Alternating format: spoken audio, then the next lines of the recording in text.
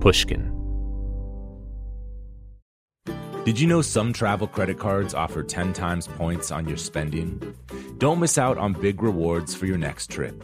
NerdWallet lets you compare smart travel credit cards side by side, curated by an expert team of finance nerds. What could future you do with better travel rewards? A free flight? A room upgrade? Don't wait to make smart financial decisions. Compare and find smarter credit cards, savings accounts, and more today at nerdwallet.com. Reminder, credit is subject to lender approval and terms apply. NerdWallet, finance smarter. The most innovative companies are going further with T-Mobile for Business.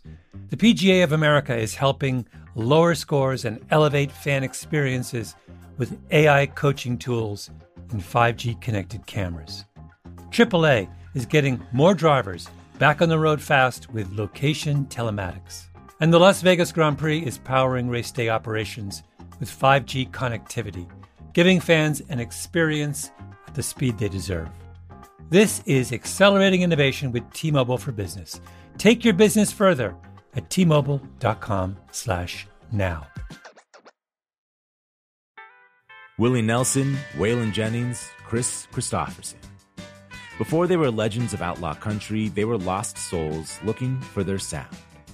Don't miss Mandy Moore in the new scripted Audible original, The Boar's Nest, Sue Brewer and the Birth of Outlaw Country Music. Discover the true untold story of the extraordinary woman behind the outlaw country music movement and its biggest stars. Hear how one woman's vision and her tiny living room, far from Nashville's Music Row, became the epicenter of a musical movement.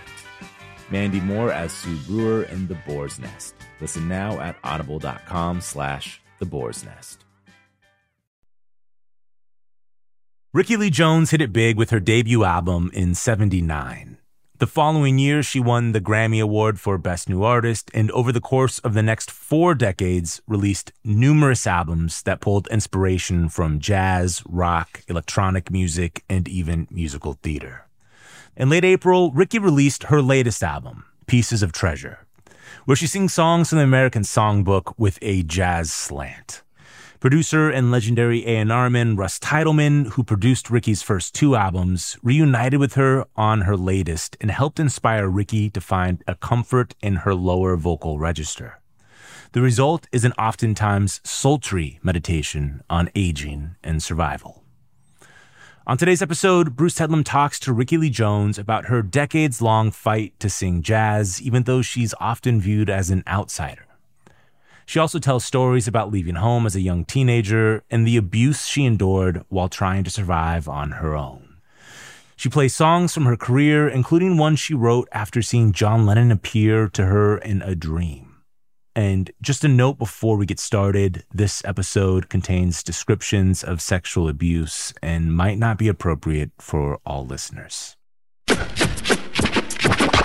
This is Broken Record, liner notes for the digital age. I'm Justin Richmond. Here's Bruce Tedlam with Rickie Lee Jones. I've always thought of you as someone who, and I thought of this particularly on the new record, you're someone who is acting in the song. That's it. In a strain. Did you always think of yourself as that way? I've just found the words to say that, but I've always put the song on and been inside of it. And I know everything about everybody in it. So if I sing something cool, I know where she's sitting, what she's wearing, where she bought it, everybody at the bar. I see it all. And I think that's what an actor does. They try to create everything about their character. But it happens to me instantaneously. I have a rich imagination, I guess. And when I sing, the tree instantly grows. And I started thinking this year, I'm acting songs. And there's a little difference between singing a song and acting, being a song actor. It suggests somehow that I'm not a real singer, which of course I am a serious singer, but I think I'm acting. I'm being the song. It's closer to singers from previous generations were like that, like Peggy Lee or Julie London. Yes. People like that seem to kind of inhabit songs or become the characters in songs. They were singers, not primarily songwriters, although Peggy Lee did write some songs. But you write them so people think, oh, they must be confessions. They're pouring your soul out. Yeah. But you don't really pour your soul out on paper. No. I like to write stories. And in the story might be some poignant, unresolved teardrop or something. That's the best way to show it in this way, as any writer does, put their own emotion, because that's the only palette we have, right, into what they write. And that thing, again, of the singer-songwriter versus the singer, how people see them, because after Bob Dylan and Joni Mitchell, it became crucial to be a songwriter. If you weren't a songwriter, then you're not really authentic. If you didn't write that song, then why are you even singing it? Kind of attitude, right? Which I, of course, disagree with. To me, the interpreter, the singer, the bard, is who matters. Yes, I'm glad you wrote the song, but if there's no one to sing it, what does it matter? So Peggy Lee or me or anybody who loves a song and loves to sing and loves to hear other people, whether it's a choir or whatever, loves singing. That's what I like most. And when I had the ear of the press the way I did in the early 80s, I talk about Linda Ronstadt, for instance, who was not as in style now for a minute because she wasn't punk rock and she didn't write songs. But I was like, but she's a great singer. And whatever comes into fashion, and I'm glad new things come into fashion, but you can't discard the meaning of a singer, I think. Because when you came out, you don't sound like Joni Mitchell. Yeah. But you looked a bit like Joni Mitchell. So much like her. So everybody's, she's influenced by Joni Mitchell. And then I'm reading your book, and it's like Jimi Hendrix. It's West Side Story, which is a big thing for you.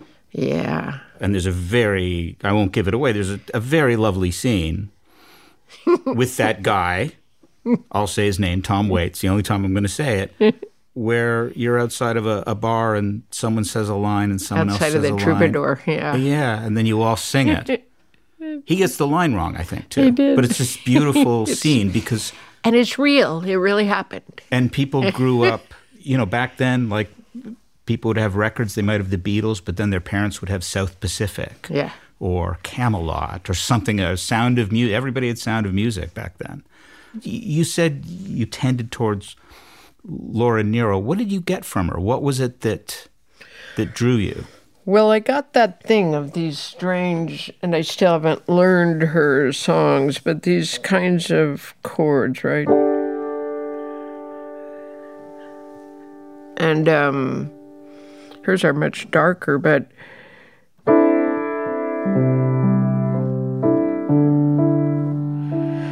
and they probably show up passing in Leonard Bernstein.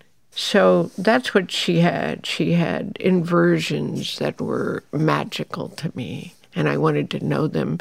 She also happened to see her on public television at the same time I heard her. So to see her is something else entirely. She looked like a terribly mentally ill person who could hardly sit there to perform this song. And as a teenager, I really identified with that part because I felt pretty barely together myself. So I liked that there was somebody there who dared to show herself as she was. Mm-hmm. And she was also very theatrical. Yes, that's a better word. She was creating scenes with her. People know Wedding Bell Blues. That's one of her big songs. But it creates a big... It does. It's like a show number. Something like the one about Tomcat Goodbye is like its own piece of theater from top to bottom. So it's a little bit of Gershwin's, a little bit of Porgy and Bess, and a lot of Motown soul. And she's made her own kind of music. I'm not going to say brand, but she's made her own. And, I think what I love is the sound of her voice. But that she did that probably was a map for me, that I could also make my own room of my own imaginary people. What do you think are your songs that do that the best? Yeah. What rooms do you go, I got that one? Yeah. The things from Pirates, I would say.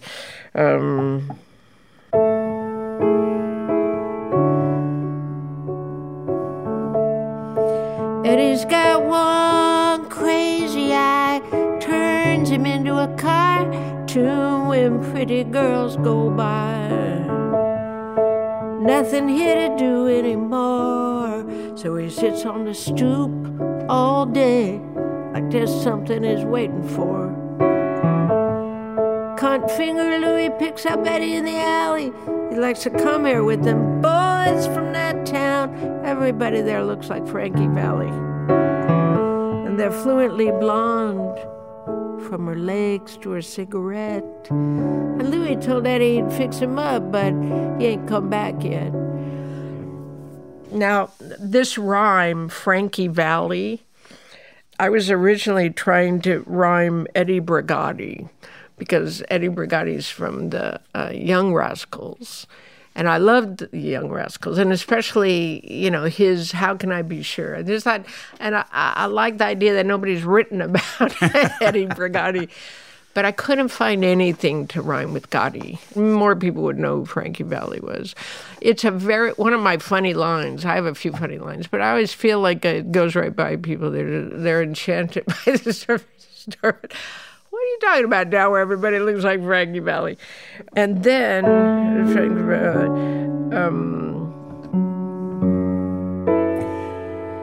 more trouble than it's worth.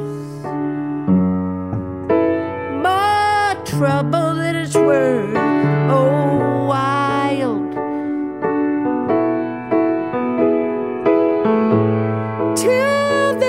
Tell him where you are. Oh, wild. So that's one, I think.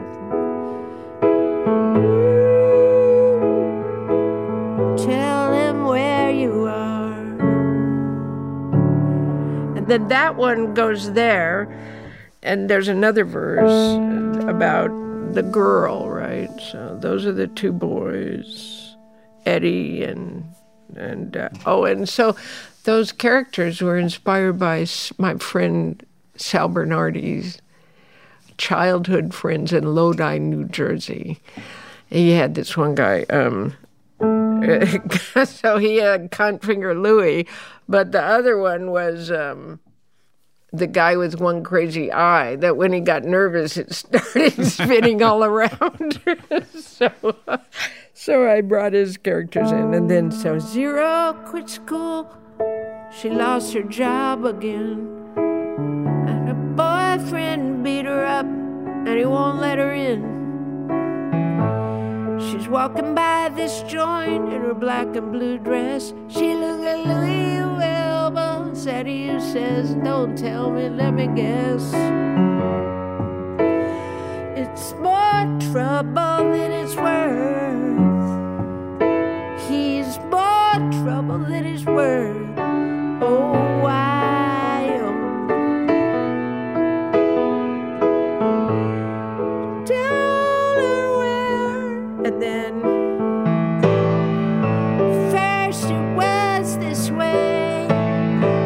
They're the only ones. When you've got all these ideas, you never tell to anyone.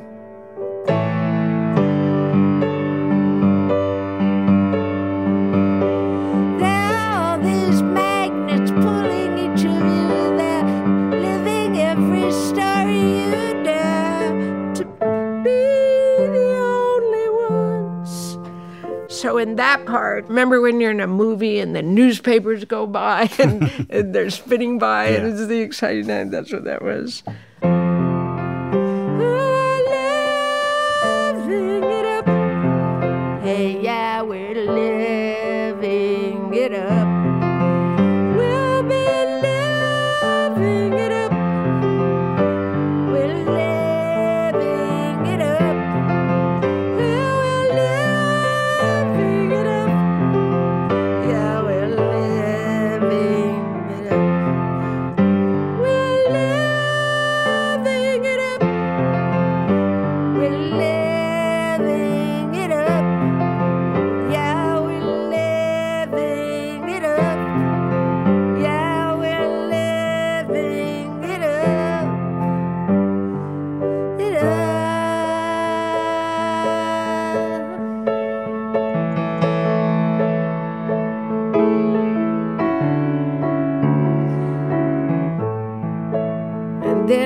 think it was probably really inspired by my friendship with Louie and Eddie. Found a reason then and there, carried her over the bridges and fluttering pages, they didn't care. This terminal where dreams let so many tickets through, when strangers look in faces and see somebody there they knew. You could meet me tomorrow when all of the lights are blooming green. Feel a little lonely, a little sad, a little mean. But remember this place, beside this hotel, you could do anything you want. You could never tell. It's more trouble than it's worth. More trouble than it's worth. Oh, are you?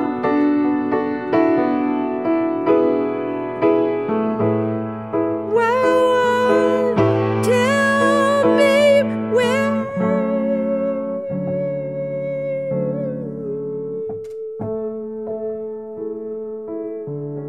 Why won't you tell me where you are?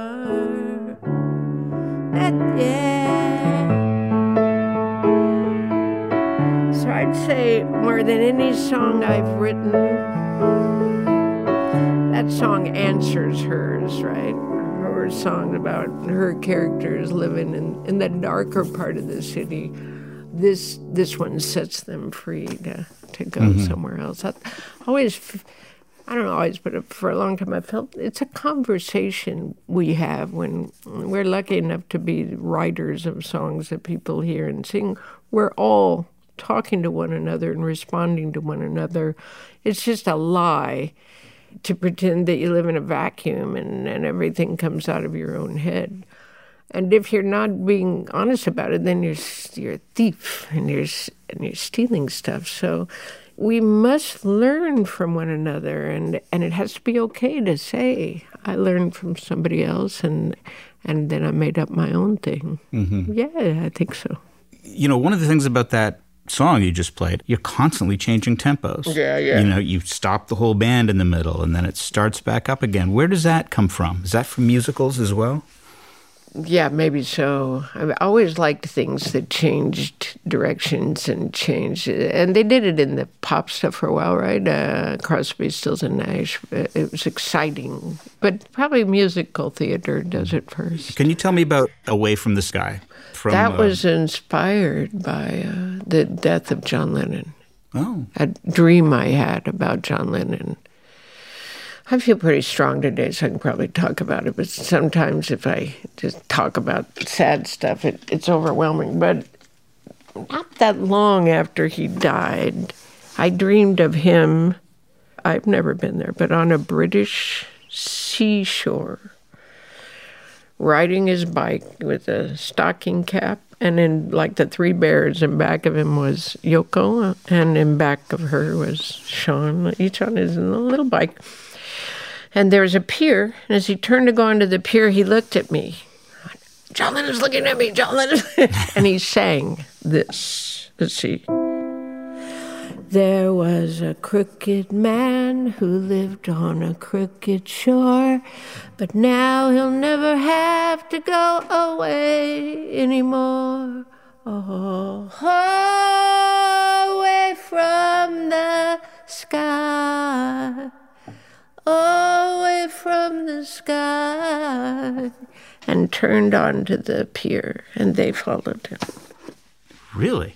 When I woke up, because sometimes those things dissolve instantly, I don't know why, but that part never made it into the recording. I saved the real part he sang for myself, and I made up a song based on a Dylan Thomas short story called After the Fair. You know, the thing on the record is my demo, so I'm just going boom, doom, ding, just like as minimal as it can be, and then, because I was probably half writing it as I recorded it.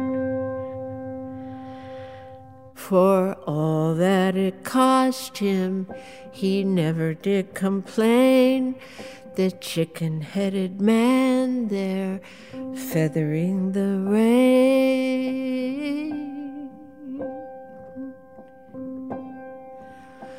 But the last bus is tired, everybody's gone. The horses are painted with the waiting of the lawn.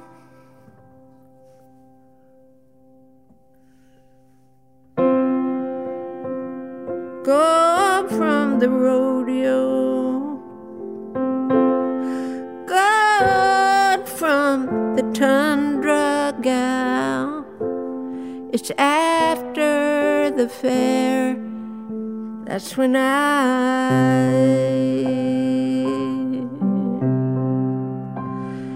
see you there. She sleeps in the canvas, the fat man hollers, ooh. Tender is the night I feel bleeding out of you.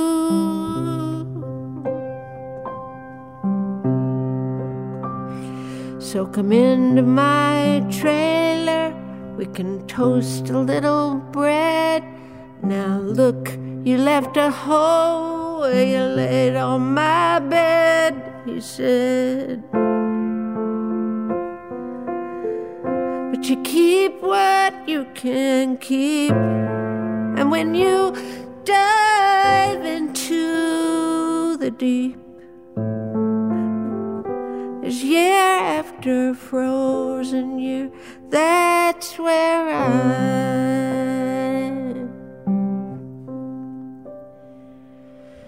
saved you there. Oh,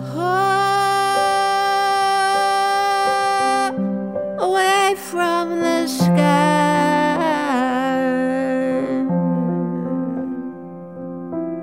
Oh, away from the sky.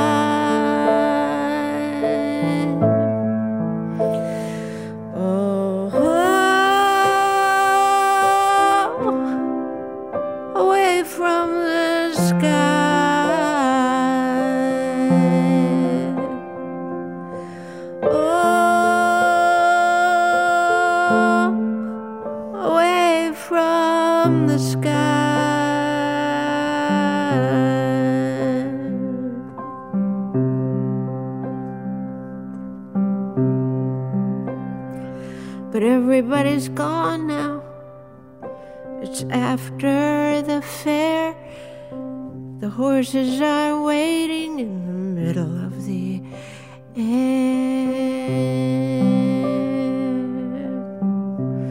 So you turn the carousel on when the lights close down. You can watch the ponies run through the middle of town. There you go, little gal, there you go. Gone from the tundra now. It's after the fair. That's when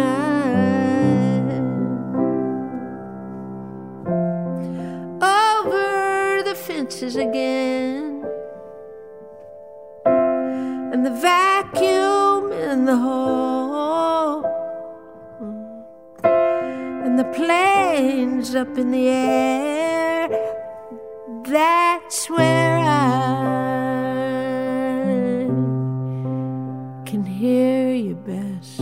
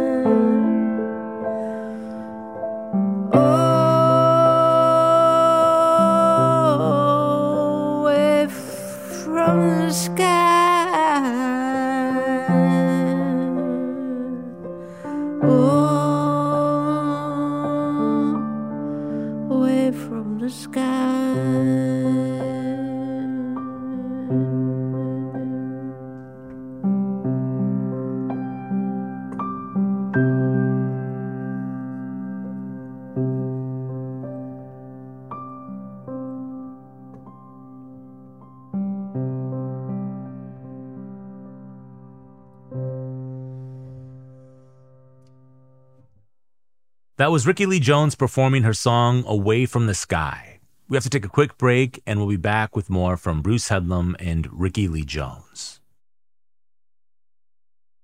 Apple Card is the perfect cashback rewards credit card. You earn up to 3% daily cash on every purchase every day. That's 3% on your favorite products at Apple, 2% on all other Apple Card with Apple Pay purchases, and 1% on anything you buy with your titanium Apple Card or virtual card number. Visit apple.co/card calculator to see how much you can earn. Apple Card issued by Goldman Sachs Bank USA Salt Lake City branch, subject to credit approval. Terms apply. The most innovative companies are going further with T-Mobile for Business. The PGA of America is helping lower scores and elevate fan experiences with AI coaching tools and 5G connected cameras. AAA is getting more drivers back on the road fast with location telematics. And the Las Vegas Grand Prix is powering race day operations with 5G connectivity, giving fans an experience at the speed they deserve. This is accelerating innovation with T-Mobile for Business. Take your business further at T-Mobile.com/now. Snag a Job is where America goes to hire, with the deepest talent pool in hourly hiring. With access to over 6 million active hourly workers, Snag a Job is the all-in-one solution for hiring high-quality employees who can cover all your needs. On demand, temp to hire, part-time or full-time. You name the position. Warehouse worker, retail associate, grocery store clerk, fitness trainer, baker, stylist, bellhop, podcast producer. Yeah, Snag a Job's got a worker for that. With our easy-to-use platform, you're able to seamlessly post and fill available positions quickly with a dedicated customer support team to provide all the help you need along the way. Kind of nice knowing you have a talent pool like that in your own backyard, right? Snag a Job is the partner you need to keep your business running smoothly.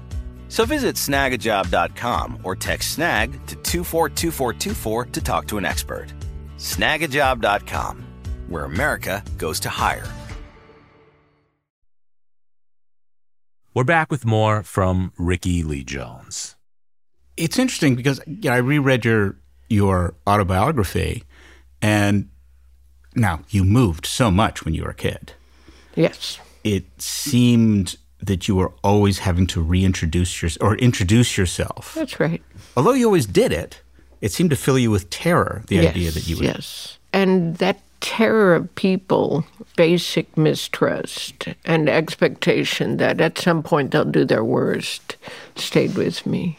Mm-hmm. The playground seems to be ever with us, or I could just say with me, but it does seem like that scenario is playing out over and over again of a bully, kids who want to follow the bully just so they don't get picked on, a couple kids who are, one's different or one's just poor, or it's always the same dynamic of who's on top and who's underneath. And I think the fact that I was a little different, though I didn't think so, but I think I must have been, gave me someone to be so that I wasn't anonymous.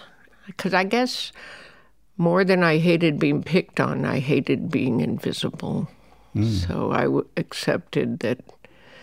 But I really never understood why. I'd look in the mirror and go, aren't I pretty? Why don't they like me? And it's still a mystery to me. Really? Yes. Later in your book, you're very critical of what was sort of late-stage hippies, sort of the people you hung around with. Mm-hmm. It seemed that when you were traveling, and you started traveling, I think at 14, didn't you? Just hitchhiking, yeah. And you lived in a cave for a while. There were other people in the cave too, but it was still a cave. It seemed that, particularly a lot of the men you met were very... the usury. They're very predatory, yeah. And they were the hippies. They talked a good game, but a lot of them were very abusive.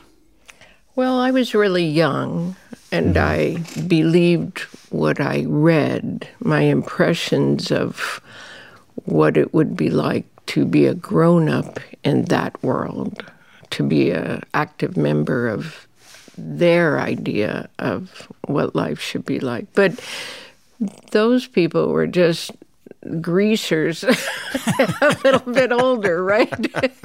They were just the tough kids at school in 1962 or whoever they were. I saw them as magically appearing with long hair like Christ. And so, you know, I was definitely needed a place to stay and needed something to eat. And the cost of that was my body. And, you know, that was very hard. Sometimes I just wanted to be able to rest and not have to struggle with some guy. Would he relent and not try to put his dick in me, or would that be the cost of having a night of food? I have never actually said that so starkly and truly because it was so hard. And a little kid, you know, and then getting up the next day. If you're lucky if it's the next day, and they don't want you there anymore. And I think every single guy I met, I thought, will he marry me? Is he the one who'll love me? Every one of them. And so that was lots of disappointments. But I've, you know, had many years to think about it and thought that I was really just a very little kid in a woman's body, in a costume that looked like old enough for them.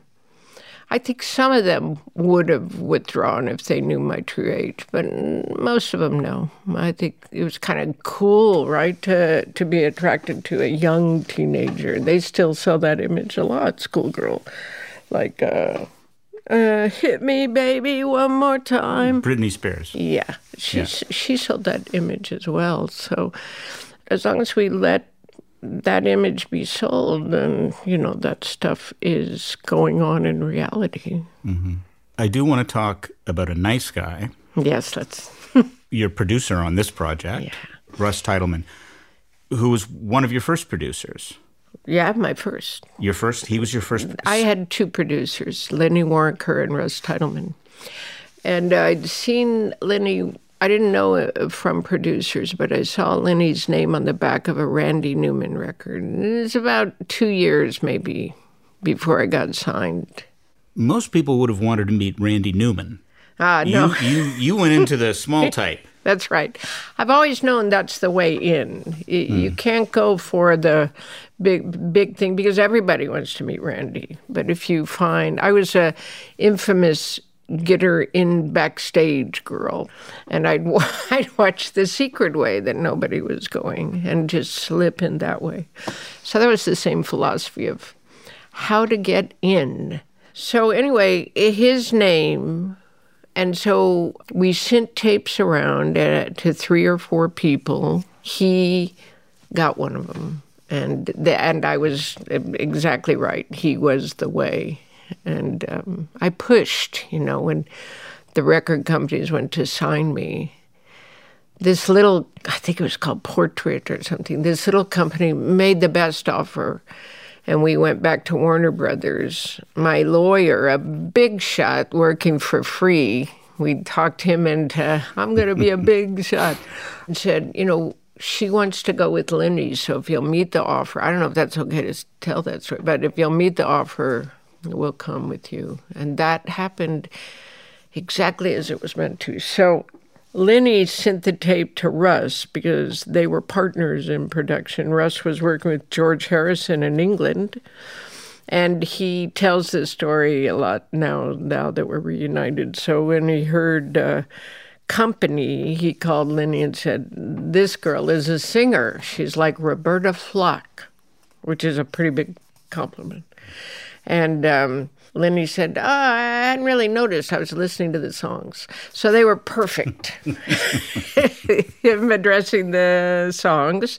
We got to put an accordion on the bridge because the Italians are there, and him addressing the singer. You got to go sing that line again. So it was good. Yeah, it's hard to imagine now just what a incredible period that was for you. You'd only been writing songs for, what, a couple of years, yes. Maybe? You were living in L.A. I was homeless in the months before I was signed. I just tumbled into having nowhere to go. What was it like? Suddenly these record companies are bidding for you. Yeah. It felt as if it was always supposed to be that way. Did you always think that growing up, that this was going to happen? No. But I always felt that I was going somewhere special. I always felt like I was always talking to the invisible world, and God's camera is right about here, so all you got to do is look up and say, hey. So it's hard to explain what I always thought, but I feel a constant connection to something that almost has no words, but is ever present in here. But I can't say that I did, My life was troubled and going nowhere. I didn't have any skills. I'd quit high school. But I had this, when I sang, it was all that I am. Anything I sang was totally emotional. And then I got this job as a singing waitress, and everybody else was so much louder than me. I thought, I'm going to have to learn how to sing louder or I'm never going to get a job. So I taught myself. There was a book, and I put my hands on my chest and found a way to put that sound in the bones and practice. And that was the first, because I always thought I was a great singer. But the fact was, I could be a great singer, but I wasn't. So I taught myself to be a better singer. As soon as I did that, within a year, it presented itself to me. It was just, life presented itself to me. Did you not know you wanted to be a singer before that? What made you finally focus on that? Since I was 16, I'd been practicing, Sweet Judy Blue Eyes and singing and playing with my girlfriend Julie and playing everywhere. But when I was on my own and got to L.A., it seemed like that will never happen. It's a town full of people trying to do it. And you're so weird. You're not like Joni Mitchell. You can't sing like Joan Baez. You're so weird, right? Because you're different. And so somebody will come. They might not all, but somebody will come because you're different. They'll like that about you. And I had this natural thing for jazz. My father sang jazz, and his father was a vaudevillian. And I began to, what I know how to do is My Funny Valentine. And so I started singing the jazz ballads in Venice, and nobody was doing it, so that felt powerful. I have something that's just mine. And I did it really well. And the local snooty musicians suddenly were like, we like you. Come and sit in with us again. So I started to feel like I had a possibility at an identity. And then in a short time, I had my own Friday night gig at a bar. And then a short time later, I was making a demo for a record company. So once I set aside doubt, and my mother said, Mom, I'm going to go to school and be a stenographer. I've only got to go 18 months and I'll have a job. She said, but I thought you wanted to be a singer. Imagine. And I said, I did, but I just can't see how that would ever happen. And she said, don't you give up on your dreams. Interesting, because your mother had a very tough life. Very tough. She'd been an orphan. Yeah. Your father lost his mother very young as well. Yeah, so they were both... Right. They had that in common. And she seemed to live a very controlled life. That's right. She had to keep things... She kept things together. For other people. It's interesting that she was the one who said to you, I thought you wanted to be a singer. I know. It was almost divine. Like the other voice said, we got to speak through Betty right now or she's going to give up. Don't give up on your dreams. Yeah, it was unexpected and so heartfelt that I thought my mother is invested in me trying with all my might to make a dream come true. And it almost seemed like it was more she wanted me to try, but I thought maybe she thinks I can do it too. She's not here. She doesn't see what's happening, but she believes me. when you got into the studio for the first time, you played with bands, and you had fabulous players. I did. You had Steve Gadd, Andy Newmark, Willie Weeks, the incredible Victor Feldman, who was in Miles Davis's band and did all that Steely Dan work.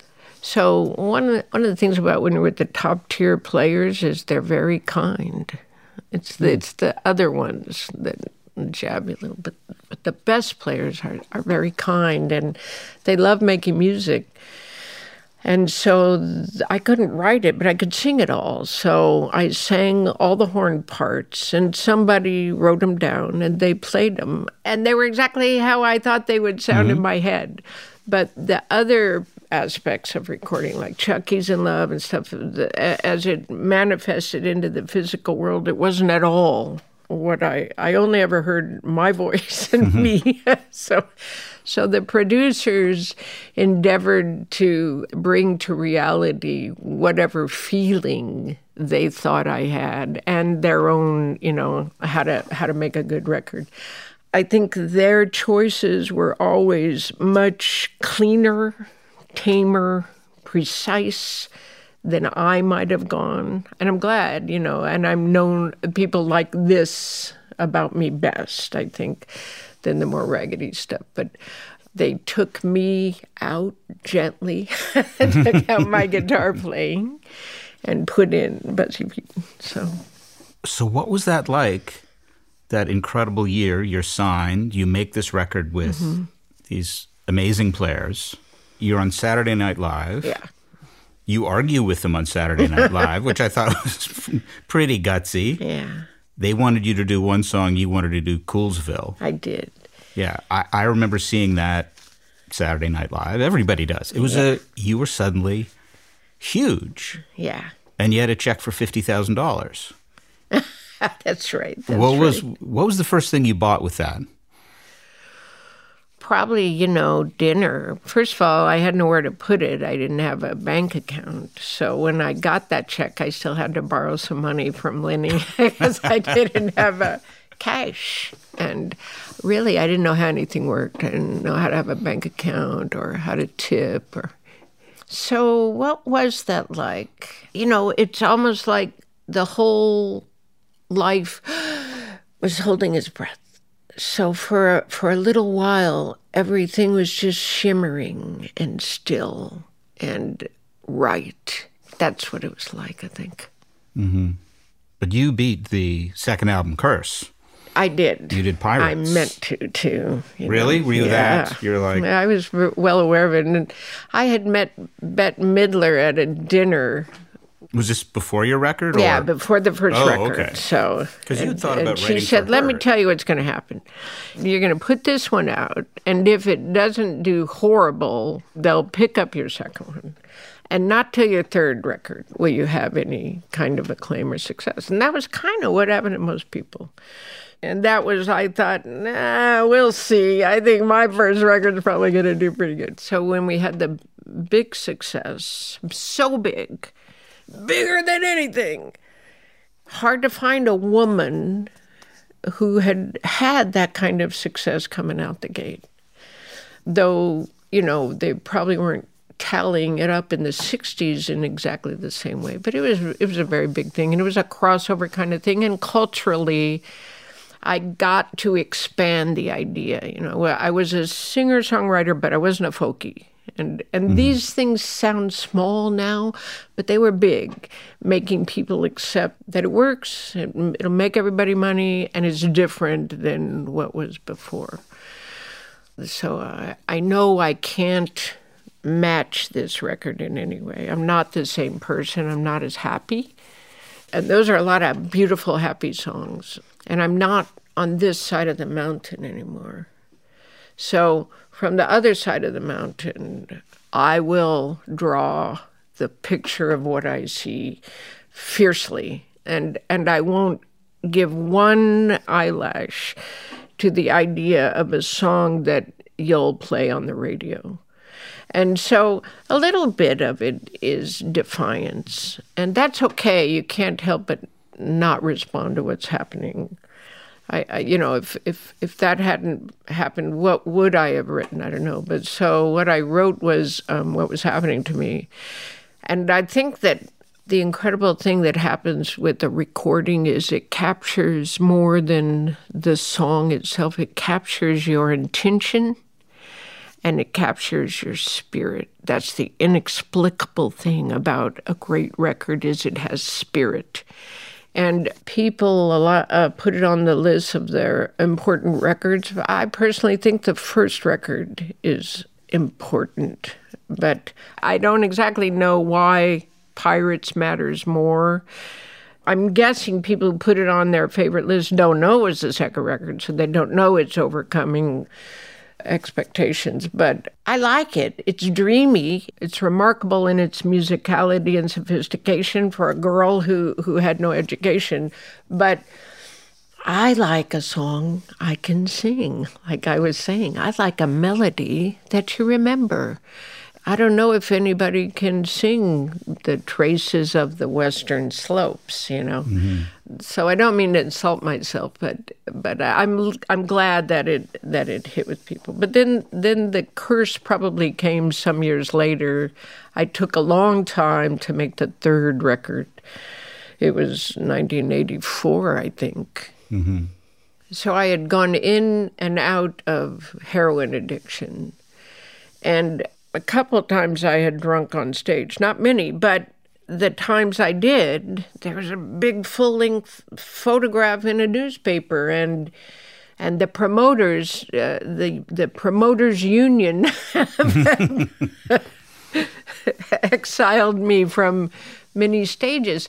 Guys did much worse, but I think that there was an expectation of proper, pristine behavior from me because of the quality of the work.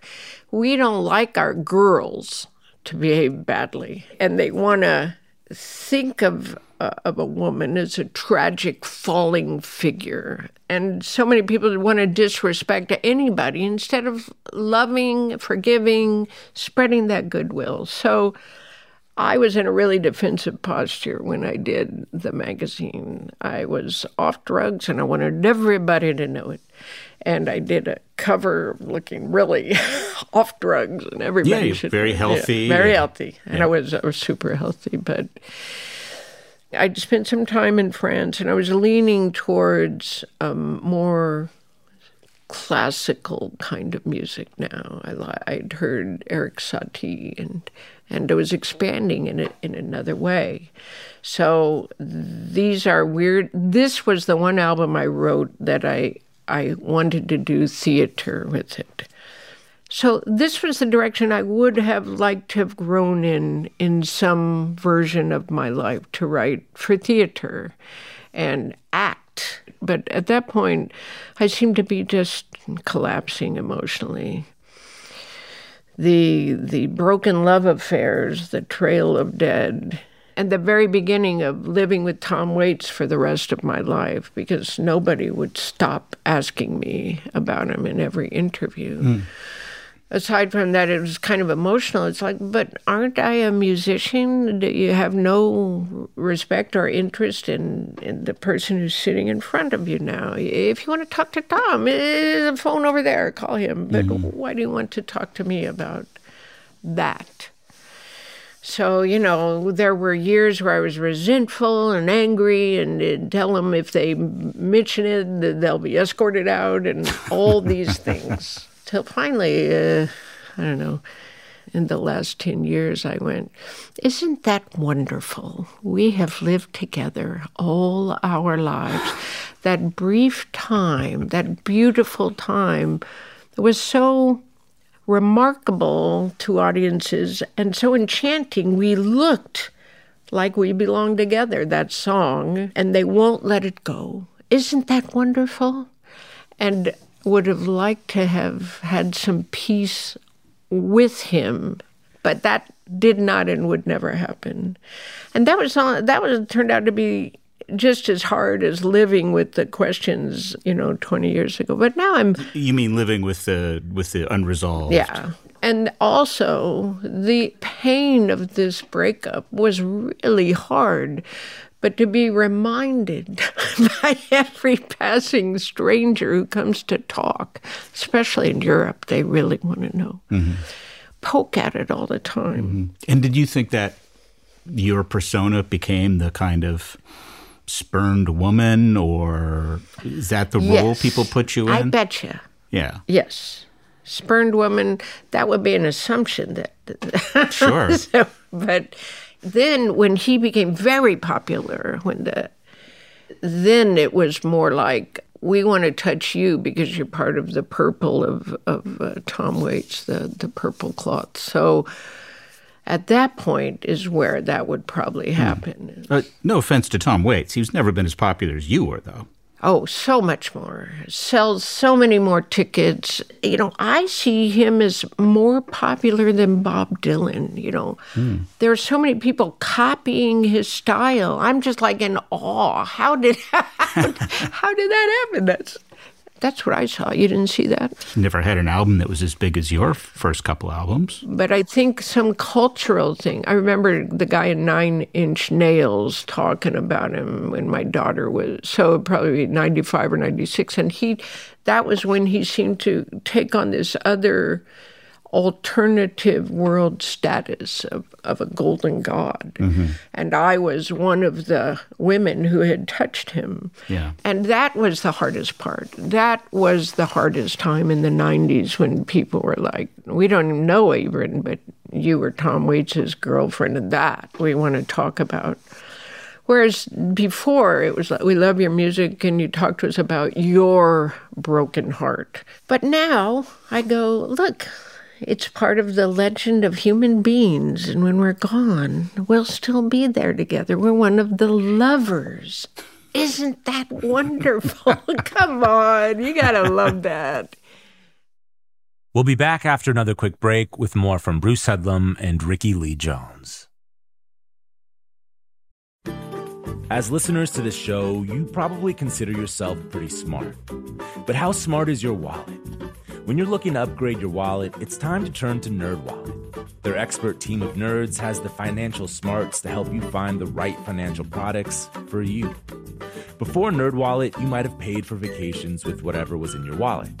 But you could have been missing out on miles you didn't even know you were leaving on the table. Now you can get a new card with more miles and more upgrades. What could future you do with more travel rewards? A hotel upgrade? Lounge access?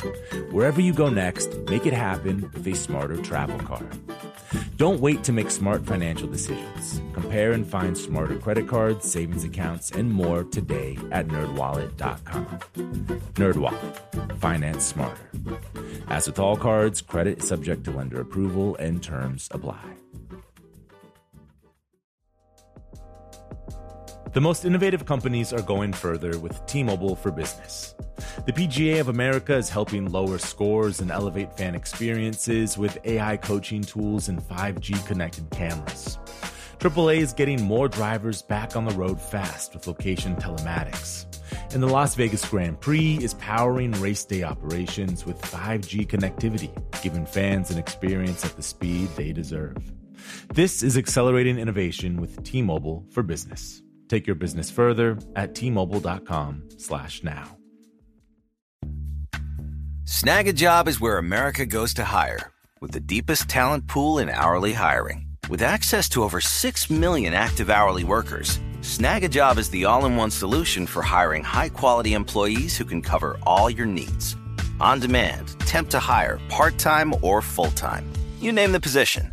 Warehouse worker, retail associate, grocery store clerk, fitness trainer, baker, stylist, bellhop, podcast producer. Yeah, Snag a Job's got a worker for that. With our easy-to-use platform, you're able to seamlessly post and fill available positions quickly with a dedicated customer support team to provide all the help you need along the way. Kind of nice knowing you have a talent pool like that in your own backyard, right? Snag a Job is the partner you need to keep your business running smoothly. So visit snagajob.com or text snag to 242424 to talk to an expert. Snagajob.com, where America goes to hire. We're back with the rest of Bruce Headlam's conversation with Rickie Lee Jones. Can we talk about a couple of your songs? Let's you mentioned Company, that was the song that Was that Russ that liked Company, or was that... That was Russ. Russ. What did he tell you he heard in that? He said that Lenny sent this cassette to him, which was the demo I made at Warner Brothers, to entice him to co-produce. Because like I said, I went with Warner Brothers if Lenny would produce me. So he said, he heard the first couple of songs. Chuck is in Love, my dad's song, The Moon is Made of Gold, one that didn't get on the record called The Real Thing's Back in Town, and then Company, which I wrote with the only co-writer I think I've really had, who is Alfred Johnson. He and I wrote that song one night together. The story of writing Company was, so I had a job briefly working for this gangster named Rocky Miller. Rocky was a real gangster, and he'd show me his money in his sock, and he wore garters, stays, I guess they were called, I think, and he was a real creep. And he'd make me sit on his lap. He'd call me into the office and say, come over here. And I go, I don't want to come over there. He said, come over here, I'll fire you. And so I'd sit on his lap like an angry teenager, which is all you can do in 1978. And that was the terrible part of the job. But the great part was that I had access to a typewriter all day long. Mm. And when I had a typewriter, another kind of, it was like heaven, another kind of lyric came out. And so I sat there and wrote the lyrics to Youngblood and Company and the beginnings of something else. So I have my little notebook and files full of lyric ideas. And I met Alfred on the beach in Venice. He was playing some Little Feat, maybe. I was standing there listening to him, and I'll sing a little bit. I've been from... So I was singing with him. And he looked at me kind of, and he said, and so I said, do you know any Laura Nyro? And little stars floated out of his eyes. And then he invited me over to his house. And I said, okay. And I got in between him and his friend, and we drove a mile down to Culver City. And then we went into his house, which just like I stayed now in this motel right by where his house was. And as we walked in the door, there were dismembered dolls everywhere. Dolls hanging from things and heads here. And right away I went, oh, cool. And it was like I passed the test with them because you had to decide right away, are you dead? Or is this some kind of goofy art installation? Mm-hmm. And there were two men, so, but I was pretty sure he was a kind of odd musician. And right away we had this powerful language together. And then a few weeks later we wrote Company together, which was kind of like having a love affair. By the end of the night, we were done. But we wrote every single bar entwined together. Mm-hmm. And it's a beautiful, odd lyric, when I reach across the galaxy, I'll miss your company. And in that way, it was a little different than a regular You're Leaving Me song. Mm-hmm. It's one of the only straight-ahead lyrics I wrote about you and what you're doing and how I feel. Mm-hmm. Normally, I would have made up somebody's name, and how she feels. It has an old-fashioned quality, though. It has an sure old does. songbook quality for that At reason. that time, we were writing, thinking maybe we'd get these songs to famous people. Chucky's in Love was kind of aimed at Bette Midler, and Company was aimed at Frank Sinatra. Mm-hmm. And when I got signed, I told Mo Austin, who was a good friend when I was there, and Lenny, would you take this to Frank? Because they'd fly over to the desert for these meetings, So they said, we're taking it to Frank. And then they didn't tell me how the meeting went. So what happened? Is he going to do it? And they said, you don't want him to do it. One said, he can't hit those notes anymore. I don't know if I should say this on the air, but the other one said, and anyway, he wants some publishing for anything he does. So I don't know if you want him, he won't even consider doing it unless he has the publishing. Is that right? Yeah. Well, Okay. that's what they said. Okay, because I guess he had his own writers at that point. Anybody, it's greed, yes, but when you're that powerful, if he records the song, the world will hear it. Yes. So what is a publisher anyway? They're the guy who's supposed to bring the song to the world. And they should get their half of the penny if they do that job.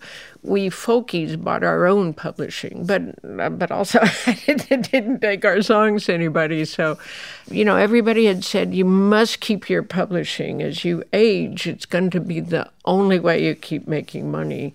And of course they were right. But I probably, with Alfred's permission, would have given up the publishing on that if Frank... Right. I mean, at least it seems from here that I might have. Now, were you always a fan? Of Frank? Yes. Oh, yes, always. My father was a singer.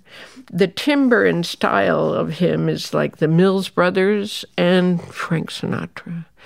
And my mom had a, schoolgirl crush on him. So he, more than any other singer, felt like he was telling my story when he sang. Any woman, anybody, until I heard the Beatles, whose collective harmony was otherworldly to me. But those were my two main guardian angels initially, and then it, expanded.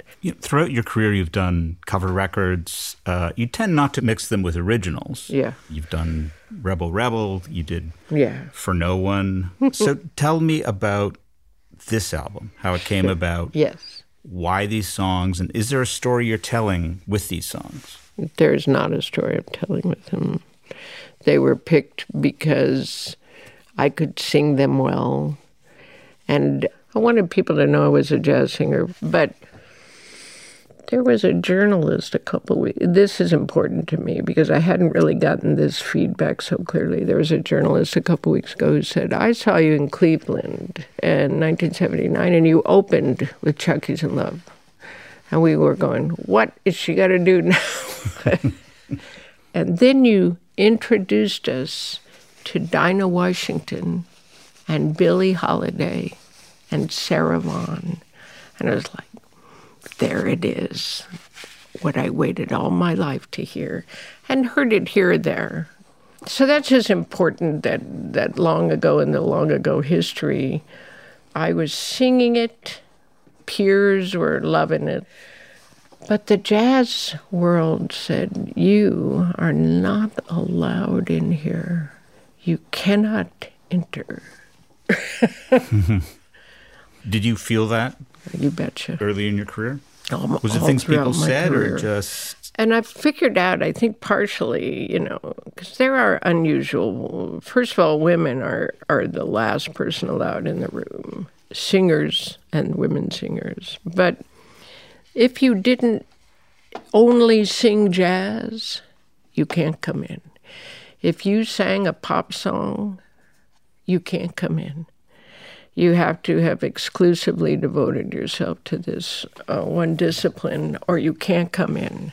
I called the jazz station in Long Beach 10 years ago. I said, would you play Rickie Lee Jones? Hi, Lily, hi, Lily. They said, no, we don't play Rickie Lee Jones.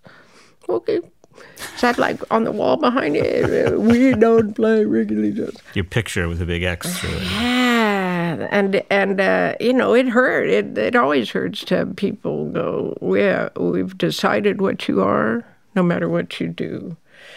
So I did jazzy songs with some pop in them. I was mixed it up a little bit.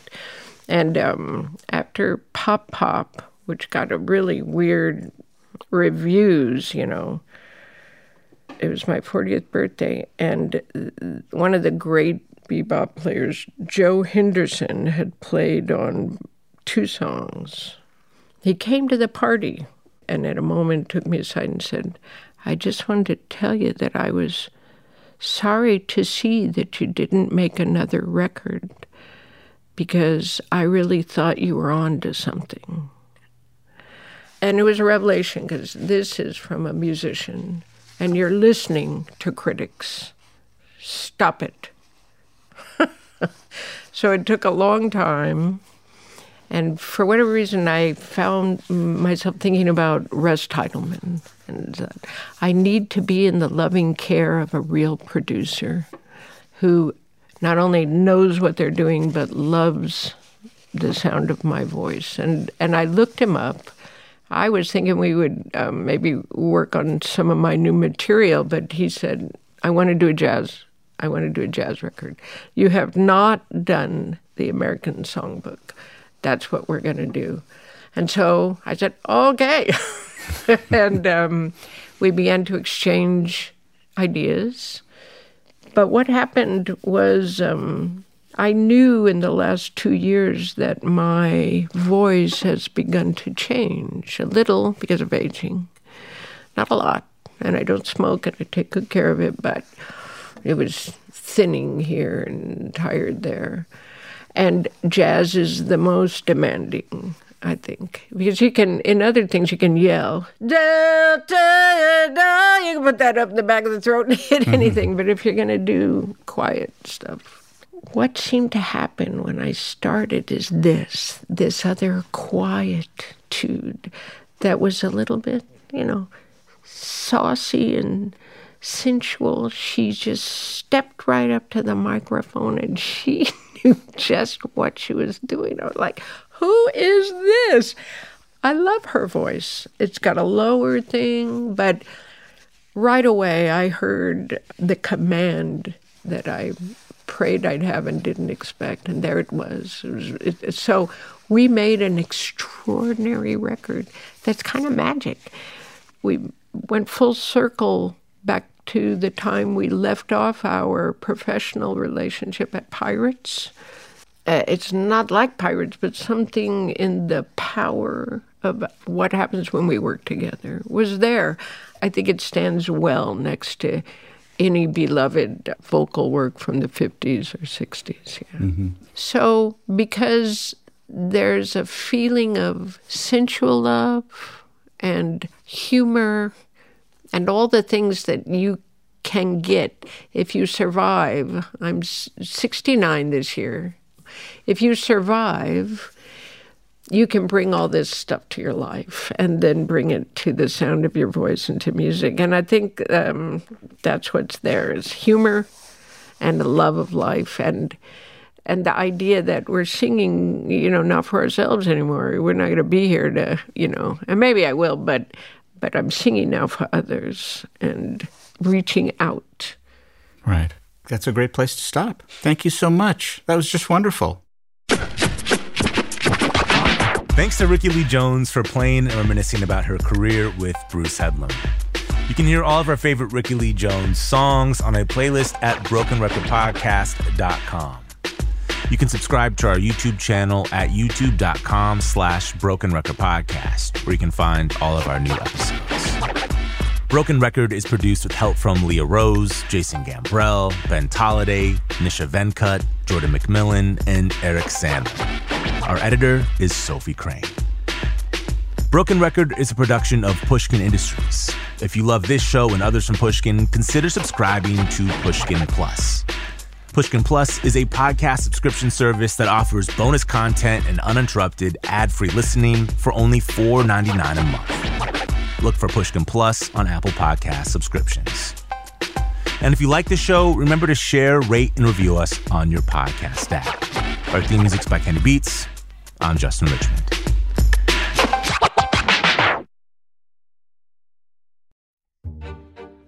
Every week at Broken Record, we meet with legends of the industry to uncover the meaning behind the music, the strategy and history that separate the good from the truly great.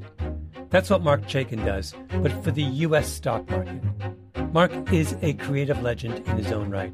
He worked on Wall Street for 50 years, invented 3 new indices for the NASDAQ, and has predicted some of the biggest market shifts of the past decade, including the recent mania in AI stocks.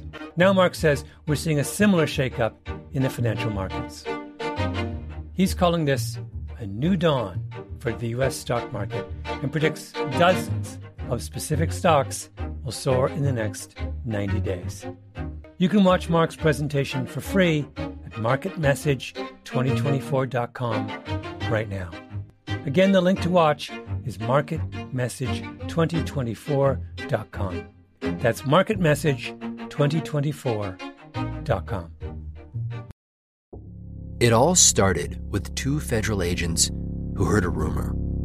She mentions, well, there is this alleged murder to have taken place. There was just one problem.